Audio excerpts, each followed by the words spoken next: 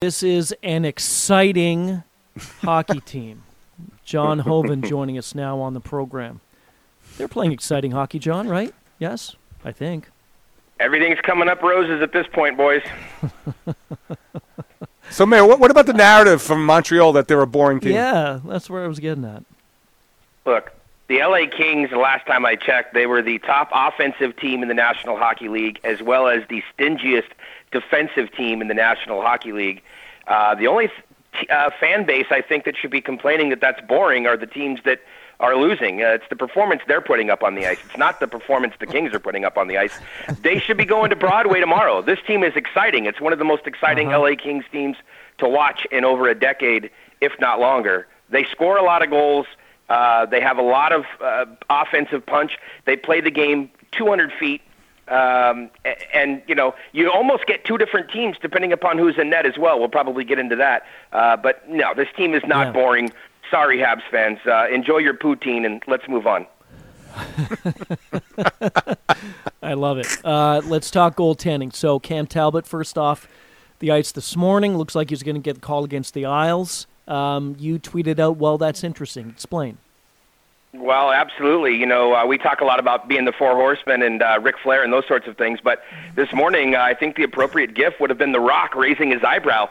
Very interesting move by Coach Todd McClellan to go with Cam Talbot today against the Islanders. No disrespect meant to the Islanders, just when you look at your opponents on paper and things were lining up heading into the road trip, it looked like that tonight's game against the Islanders would have been the game for Copley, and that you would start Cam Talbot against the Rangers, especially now that we already know that it looks like that the Rangers are going to go with Jonathan Quick as well.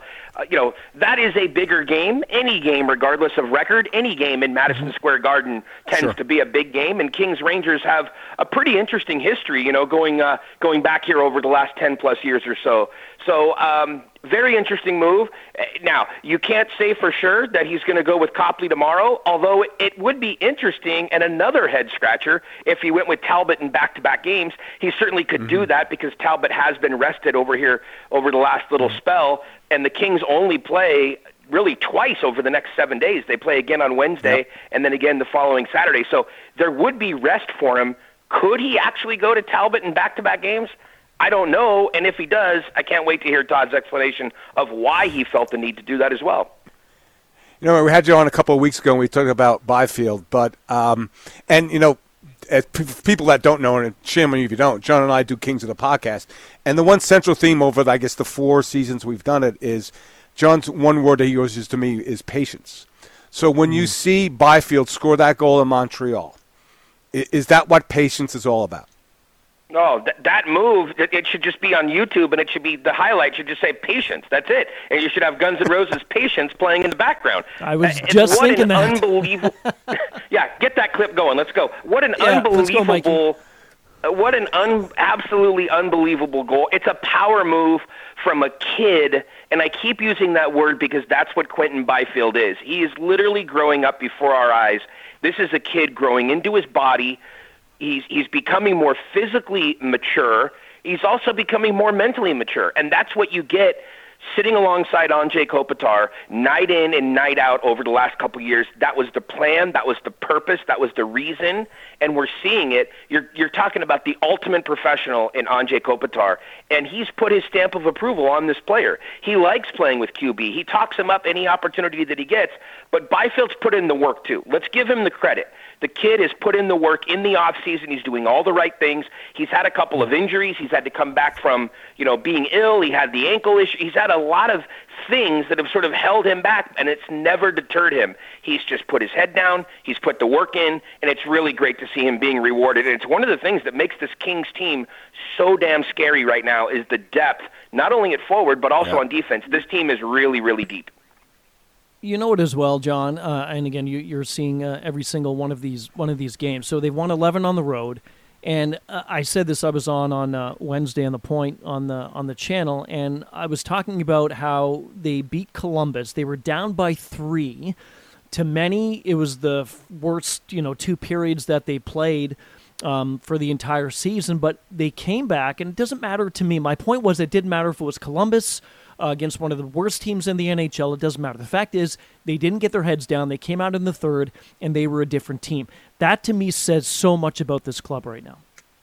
Yeah, that game was the exclamation point to the way they've been playing so far this season, because I actually would agree with you. I think that those first 40 minutes were, they stunk the joint up. It was terrible. And when you look at history as well, and you look at the fact that they hadn't come back from being down 3 goals heading into the third period, in 15-plus years, and that game was at home against Dallas, generations ago at this point. When you look at the roster differences, it's a completely different team.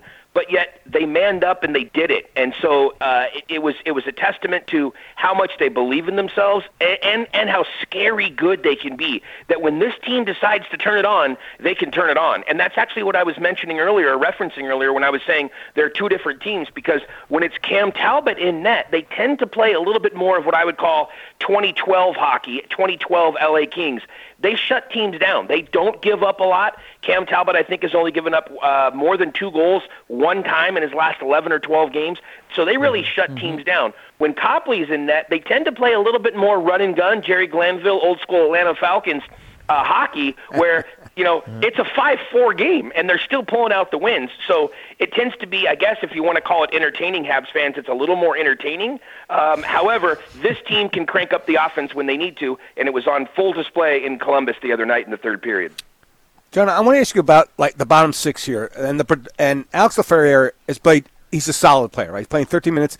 At some point, he's going to have to produce, right? And if Arvidsson doesn't come back from his back surgery, could you see? And my point is, Sammy Fagemo is burning up the AHL. One of our followers on social media said, could this open the door for him at some point in this season to come up and be a player on this team?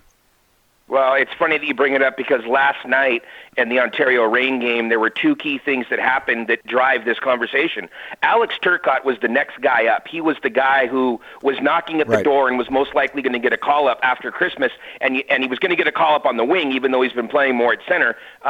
But unfortunately, Turcotte took another hit to the head last night, and he looks like he's going to be out. A really dirty play. By the way, I've talked about how dirty the Oilers are, and if your AHL team is supposed to emulate your NHL team, the Bakersfield Condors are doing an outstanding job at that. A very dirty game. Go and watch the hit, an unnecessary elbow to the head. Not only did they knock Turcotte out of the game, but there was another hit later in the game where they elbowed Akil Thomas. But I digress. Back to Sammy Fagemo, the other thing that happened in that game, his 11th goal in 11 games since rejoining the organization. The team never wanted to put him on waivers. They had to in a roster crunch. Nashville picked him up. He's back in the organization now. 11 goals in 11 games. He's a right shot, something the Kings don't have a lot of. So, yes, I'm a big believer in Laferriere. I talked a lot about him last year when he was still at Harvard. This is a solid player, but sending him down or sitting him or sending him, either one, would not do him any harm at this point. He's coming off being a college player. They play fewer games, and Sammy has certainly shown that he wants to get into the lineup. So, yes, it could open the door. Arvy's not expected back. Arvidsson probably until March. So if you kind of pencil things out, at some point, then yeah, you're probably going to see Fagemo get a call-up. But right now, given this team's record, and they're playing 750 hockey, you don't need to mess with it. Sure. No. If it ain't broke, don't fix it. Who's the MVP of this team, or who? Trevor Moore. Is it say the entire it, Mayor. team? Trevor Moore. No, Trevor Moore. You're not going to hear me say Trevor Moore. I'm going to say the MVP is Dave Pagnotta. We're 10 minutes into the interview. Where is Pagnotta? Why isn't he? He's probably sleeping in somewhere. Look, strep throat. No, he's got strep throat. We're giving playing him some. Strep throat. Okay, all right. Well, sorry to hear that. I hope he feels better. It's probably from him being at the Habs game yelling at the Kings. That's probably what it is. The MVP, look, I think it's a great debate, and I'm going to tell you, the podcast is better when Dennis and I disagree. We find ourselves agreeing far too often recently, and it's much better when we're arguing. He says it's Trevor Moore. It's hard to argue with him. Trevor Moore has been on a tear, but I am going to argue with him, and I'm going to say it's Cam Talbot. Here's a guy who signed a 1-year, $1 million show-me contract. He has come in, and he's lighting up the league. You look at his numbers, his save percentage, goals against average. I mentioned earlier, only given up more than 2 goals one time in the last 11 games. The guy has been the MVP of the team because The Kings don't have any other options, okay? You have Copley, who was a career minor leaguer, and yeah, he put the team on his back last year, but can you expect him to do that again? You have David Rittich, which is the only option down in the American Hockey League right now, because their other option is a rookie, and Eric Portillo. He'll be great, but that's years from now. So they don't have a lot of depth, and they have absolutely no money to be able to go out and make a trade. So there was a lot of pressure on Kings management and Cam Talbot for this thing to work out right. And, I said at the top of the interview, everything's coming up roses. There's going to be a lot of roses passed around to Cam Talbot if he continues this play over the second half of the season. One more from me, Mayor. It's what do they need to do, or what does this player need to do to unlock a better performance? I'm talking about the big acquisition, Pierre-Luc Dubois. Yeah, I kind of figured that's where you were headed with the way you started the question there. What they need to do, I hate to say it, but I'm going to come back to the word I used with Byfield. Yep. Two different situations, but I'm going to use the word patience. First of all, You're on the hook long term. The guy's not going anywhere, so there's no reason to rush anything. Look at the record of this team. Like I said earlier, they're playing 750 hockey. If you're a fantasy hockey player, you're wringing your hands and you're sweating bullets because Dubois is not producing if you have him on your team. If you're Coach Todd McClellan, you're sitting there saying, hey, my team's playing 750 hockey, where that line is getting production in the sense that it's not costing us goals. They're doing what they need to do. Dubois is becoming more familiar with the system, more familiar with his teammates. But you and I have talked about this on the podcast too, Dennis, so we'll share it with the national listeners. I think the thing that's missing is a real sniper on that line. And they tried to move up Grundstrom and reward him. He was producing on the fourth line. They put him on the third line.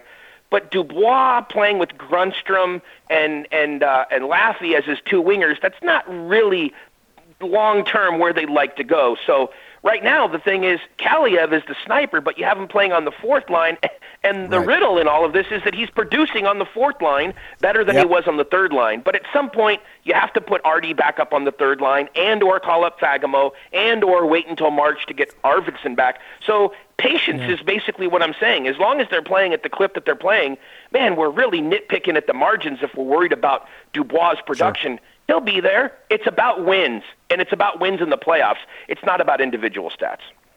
It's a sign of a team that's playing well when you're trying to find things that they're not doing very well and trying to pick out players, to your point about nitpicking. So they'll see if they can make it 12 in a row on the road to begin the season tonight on the island against the New York Islanders. John, thanks for this, and appreciate your patience in coming on today. It's all good, Pates. Hey, enjoy the team's MVP, Cam Talbot, in net later tonight.